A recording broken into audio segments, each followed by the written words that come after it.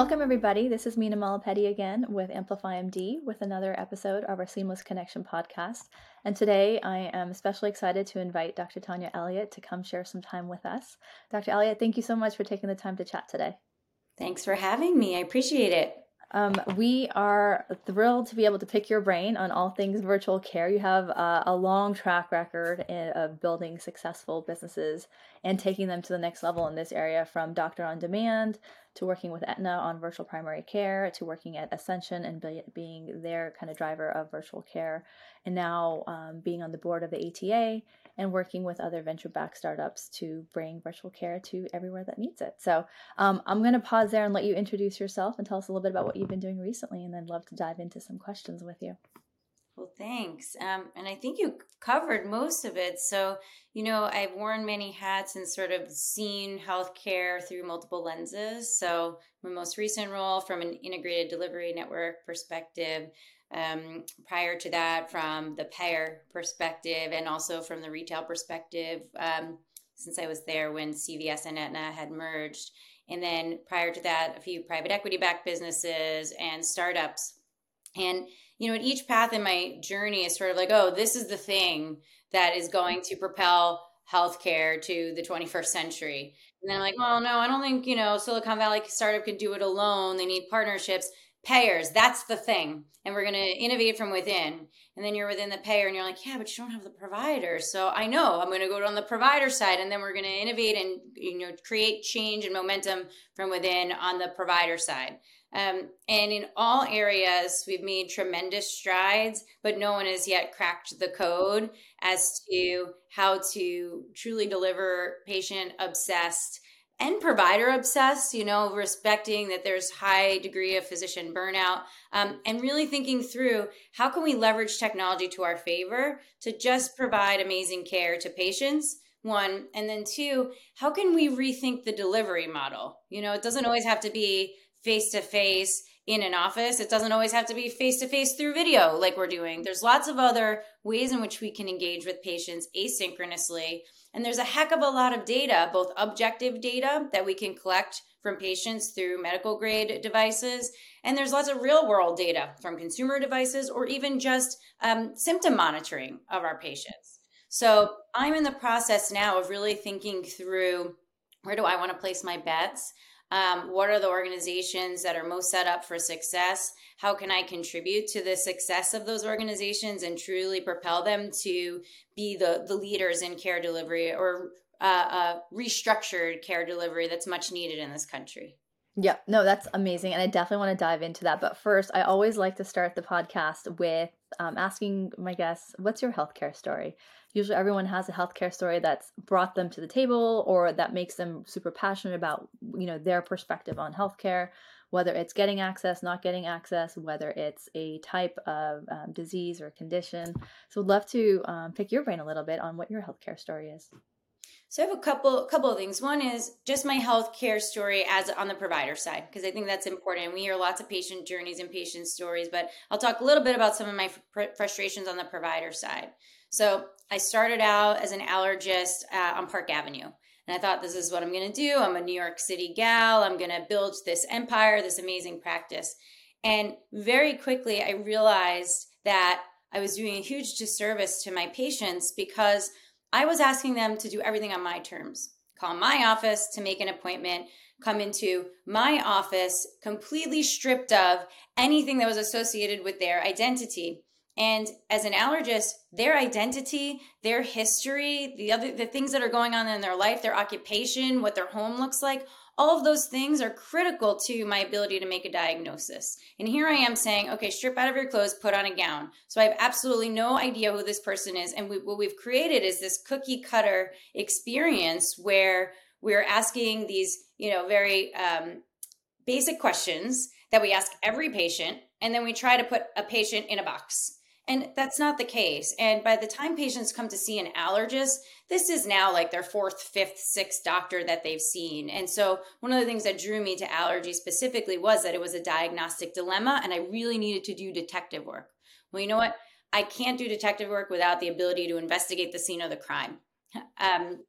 So for me, I was unable to make diagnoses for my patients who had rashes because by the time they came to see me, allergic reaction is gone within 24, 48 hours. The only way I could make a diagnosis is if the patient had a photo on their phone. Hello, asynchronous telemedicine, right? And the ability for them to do that would allow me to make a diagnosis. If they didn't have a photo, everything was based off of their subjective recall, and I was making the wrong diagnoses because the patient was describing something, and we're putting patients in a position to describe something, having never gone to medical school and having no idea what factors are important or not important. So I needed to be able to see stuff with my own eyes. So I was very grateful when a patient had taken a photo of something and then brought that to the visit, because then I was able to make a diagnosis. The other thing is our first line of treatment for allergies is avoiding your triggers, avoiding what you're allergic to. So I remember I'd have someone come into my office and then I would give them a piece of paper and it would be a bunch of rectangles that said living room, bathroom, kitchen, a 2D piece of paper. And I would say, okay, now draw and write everything that's in your house. And then we can talk about the trigger. And I'm like, this is ridiculous. I should be able to see into their homes. So I started to think, well, maybe I can go to different houses in New York City and do walkthrough tours. And I said, with New York City traffic, I would get to 2 houses. Like, that's not scalable. So I thought, what if I could do a video tour of their house? And lo and behold, I really got hooked on telehealth, not just as an access point for patients or a convenience point for patients, but as a necessary tool for me to do an environmental assessment and understand what the heck was going on with my patients. And I was just at a talk with the current CEO of Bridgewater Capital, and he said that he was previously CEO at Aetna, and he had heard a story of a patient with asthma who showed up to the emergency room 375 times in a year, so more than twice a day in a year. And she had asthma, and it was poorly controlled asthma, and whatever medication they threw at her, she would go to the hospital, she would get better, she would go home, and a day later she'd be back. Or she'd go home, and then later that afternoon she'd be back. And no one could figure this out for an entire year. Guess what? She was allergic to Angora wool. Guess what she had lying as a blanket on her bed? Angora wool blankets. Now, do you really think the ER physician would have thought to ask, oh, do you have any Angora wool in your home? Or even the allergist to ask that question. So the ability to investigate and see into someone's home can be tremendously valuable. And I don't think we talk about that enough when it comes to technology and what the incremental value add for technology could be. So that's my healthcare story as a provider that really propelled me into technology-enabled healthcare delivery and the importance of that for caring for our patients the right way. That's super fascinating. This is actually the first time I've heard someone talk of it that way, which is I've heard a lot of dermatologists talk about it, where you can send me a picture and I can help you, but I haven't heard about it, especially from an allergist point of view. That makes complete sense that you need to know what they're allergic to, and if they can't describe it to you clearly enough, unless you see it with your own eyes, whether it's a picture or video or something, it's going to be really hard for you to get to that correct diagnosis very quickly. And they don't know what to ask.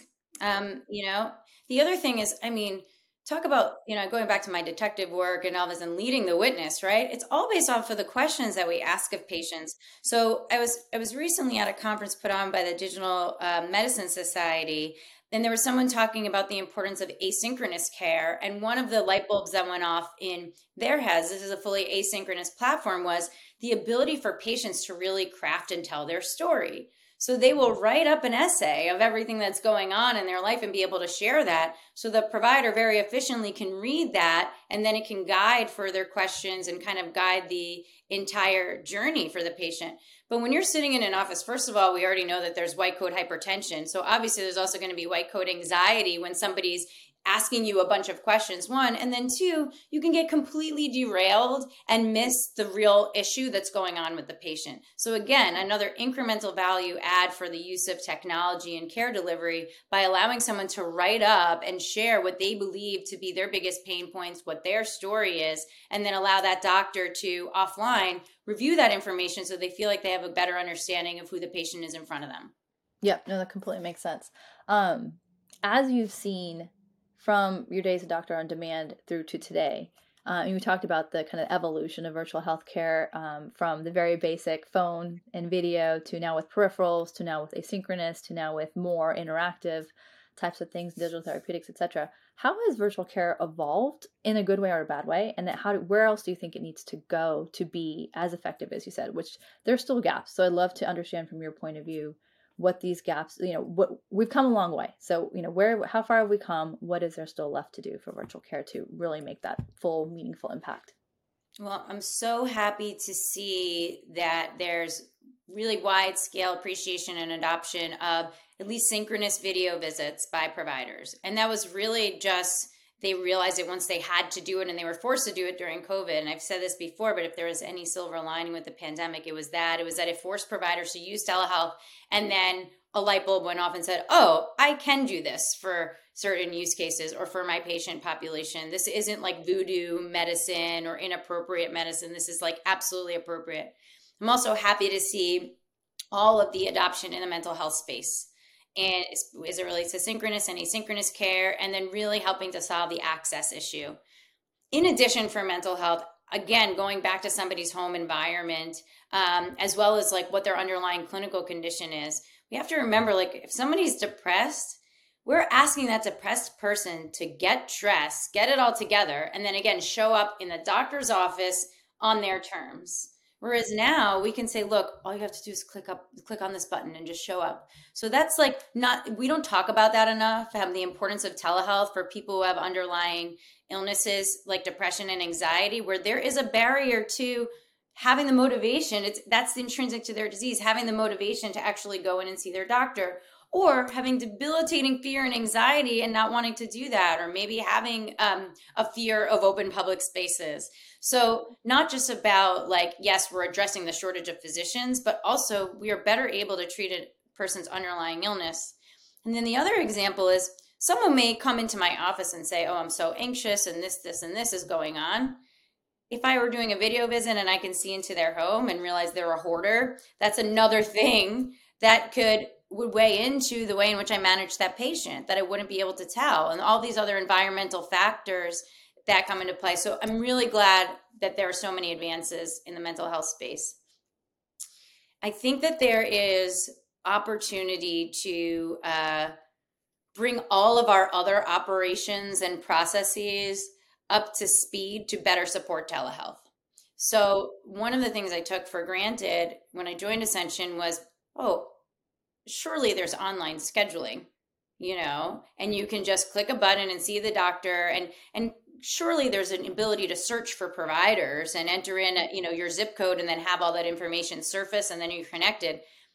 That wasn't the case, and that's not any issue, problem that's unique to Ascension. When you are an integrated delivery system and you've acquired 150 hospitals and 5,000 outpatient facilities, how the heck are you going to be able to have a good search function and have online scheduling that's nationalized? I mean, it's a huge lift. You see with private equity backed businesses too, and these roll ups where they acquire a whole bunch of practices and then they work to create a single name for all of those practices. So it is really hard to do. And if you don't have those things in place, it makes telehealth or asynchronous care really, really hard. And it makes virtual first care almost impossible because you don't have that patient record. You don't have that information. The patient doesn't have the ability to enter in that all that information and send it to the provider ahead of time. So those foundational things need to be in place, and they need to get in place really quickly in order for us to catch up with all of the other amazing technology advances. So we've got to get the ability to search for a provider. We've got to get the ability to have online scheduling across the board. Otherwise, it becomes that much more of a barrier, that much more challenging for patients to do a virtual first visit. Yep. And that's focused on the outpatient setting, right? And then we have a whole host of issues on the inpatient setting, inpatient side as well. Yep.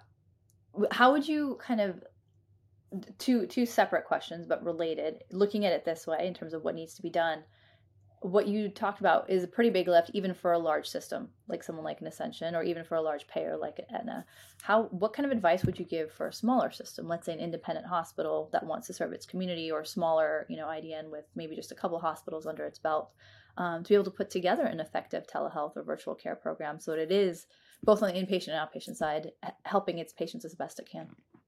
Well, for sure, foundationally making sure that they have things like online scheduling and the ability to find their providers, and that they have an online presence. So like those are things they should do, telehealth or not, in order to improve like access overall, like period, end of sentence. So those are just like table stakes right now. Amazon is getting into healthcare. Like you have to do it. You have to have an online presence. You have to have brand awareness. You have to have the ability to search for a doctor. You have to have online scheduling. And more over and over again, I see that healthcare systems, big or small, individual provider practices, don't have those things in place. So that is critical. So don't start a telehealth program if you don't have those things in place. Focus on those things first. The second piece is focus on those things, but make sure that your providers and your care teams are engaged in that process, because otherwise you're going to end up with a disconnect. I've seen again, over and over again, even in my own healthcare journey as a patient, all of it gets outsourced to a centralized scheduler, to an outsourced tool, and none of that communicates with the practice. None of it communicates with the practice software, the hospital software. So what you end up is with a disjointed experience where the patient is like, oh, wow, that was easy. And then an hour later, they get a phone call from the local people who are like, I'm sorry, this appointment was entered in the wrong way, or we can't see you and we don't have your insurance information on file. And we have to double check with the doctor, or the doctor's not in that day. Like, we have to figure this out, guys. Every other industry has figured this out. That would be like you book something with an airline and then JetBlue calls you up and is like, oh yeah, I'm so sorry. We actually already sold that seat. What? Like, that would be unacceptable. And so why is it acceptable with our overall health? So don't bother building telehealth until you have those foundational things in place. And make sure that you engage with your operators, your admin people, your nurses, and your providers to just make sure that the systems that you are implementing are aligned with whatever internal systems are in place. Once they are, the next thing to do is really make sure that your providers are on board with telehealth, and your nurses and your staff are on board. So I'll tell you right now, if your staff doesn't understand telehealth, or they have some trepidation, or they don't have belief in the value of telehealth, they're going to book your patients for an in-person follow-up appointment, even if you say, yeah, you know what, telehealth is fine. So you want to make sure that everybody's educated, understand the use cases of telehealth, understands the importance of telehealth in the practice. And one of the things we did at Ascension, which was really helpful, was like we created a culture of yes to telehealth. Someone wants a follow-up appointment for telehealth? Yes, great, you're booked. Someone wants a new patient appointment for telehealth? Yes, great, you're booked. And the providers were also like, you know what? There is absolutely information and things that I can provide that deliver value for my patients, even if it's through telehealth. And so sometimes that means watchful waiting and saying, hey, you know what? This might be an ear infection. If you were in my office, I'd look in your ear. But either way, I might recommend watchful waiting. So what we're going to do is watchful waiting right now. Or, and getting providers to feel comfortable with that.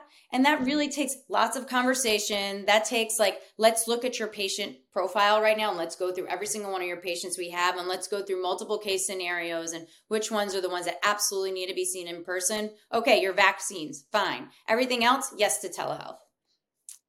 And then obviously making sure that all your systems and everything are communicated and communicating with one another and are integrated well.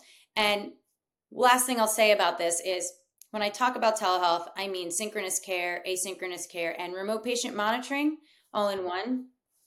I think synchronous telehealth and asynchronous, synchronous telehealth is a foundational component before you introduce asynchronous and before you introduce remote patient monitoring.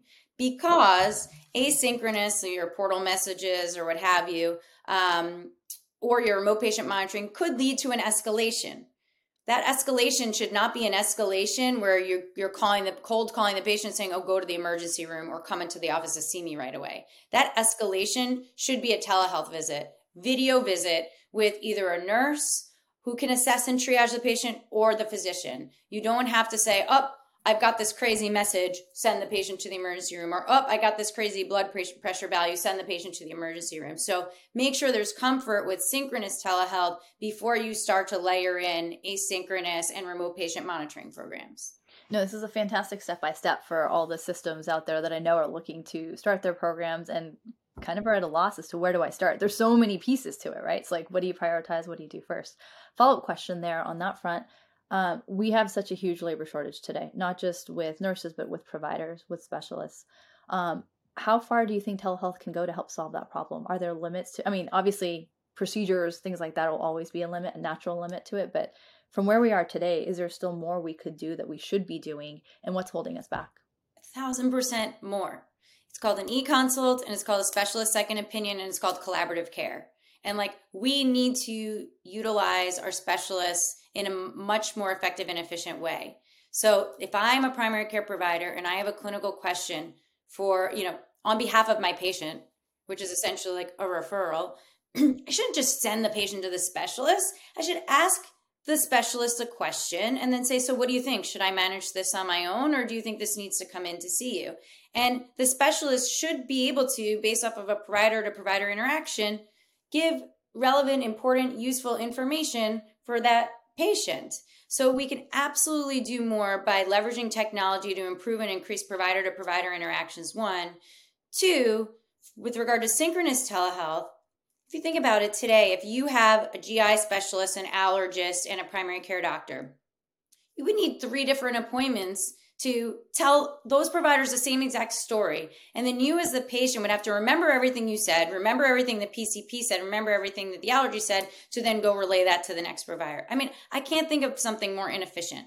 So we need to be able to leverage video conferencing to have multiple providers on at the same time. Take 15 minutes, let the providers have a conversation with one another, with the patient there, and then make an informed treatment decision. Why are we doing this? We absolutely need to do this, and we have the video conferencing technology to do it.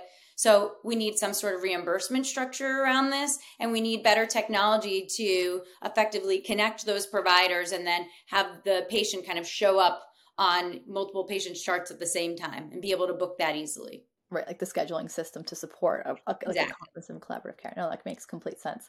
One of your newest positions has been as the board director for ATA.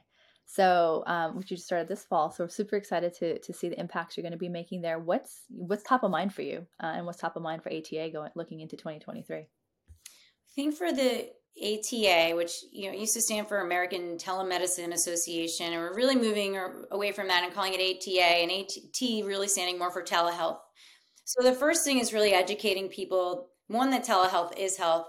Two, that telehealth is an all-encompassing term that includes synchronous interactions like we're doing right now, asynchronous interactions, portal messaging, patients filling out information or sending a video or a photo to a patient provider who's reviewing that at a later time, and remote patient monitoring. So the ATA really is looking to be the trusted source, the source of truth for all of this information that's out there. A place where providers can come and learn more about the latest trends in the space, a place where organizations can come to have effective advocacy support and work to educate our legal and regulatory bodies around the value of this type of care, and a place where people can all come together and collaborate around effective care delivery. So we have our meeting coming up in San Antonio in the beginning of March. I encourage you all to come. But it really is an exciting time for the ATA.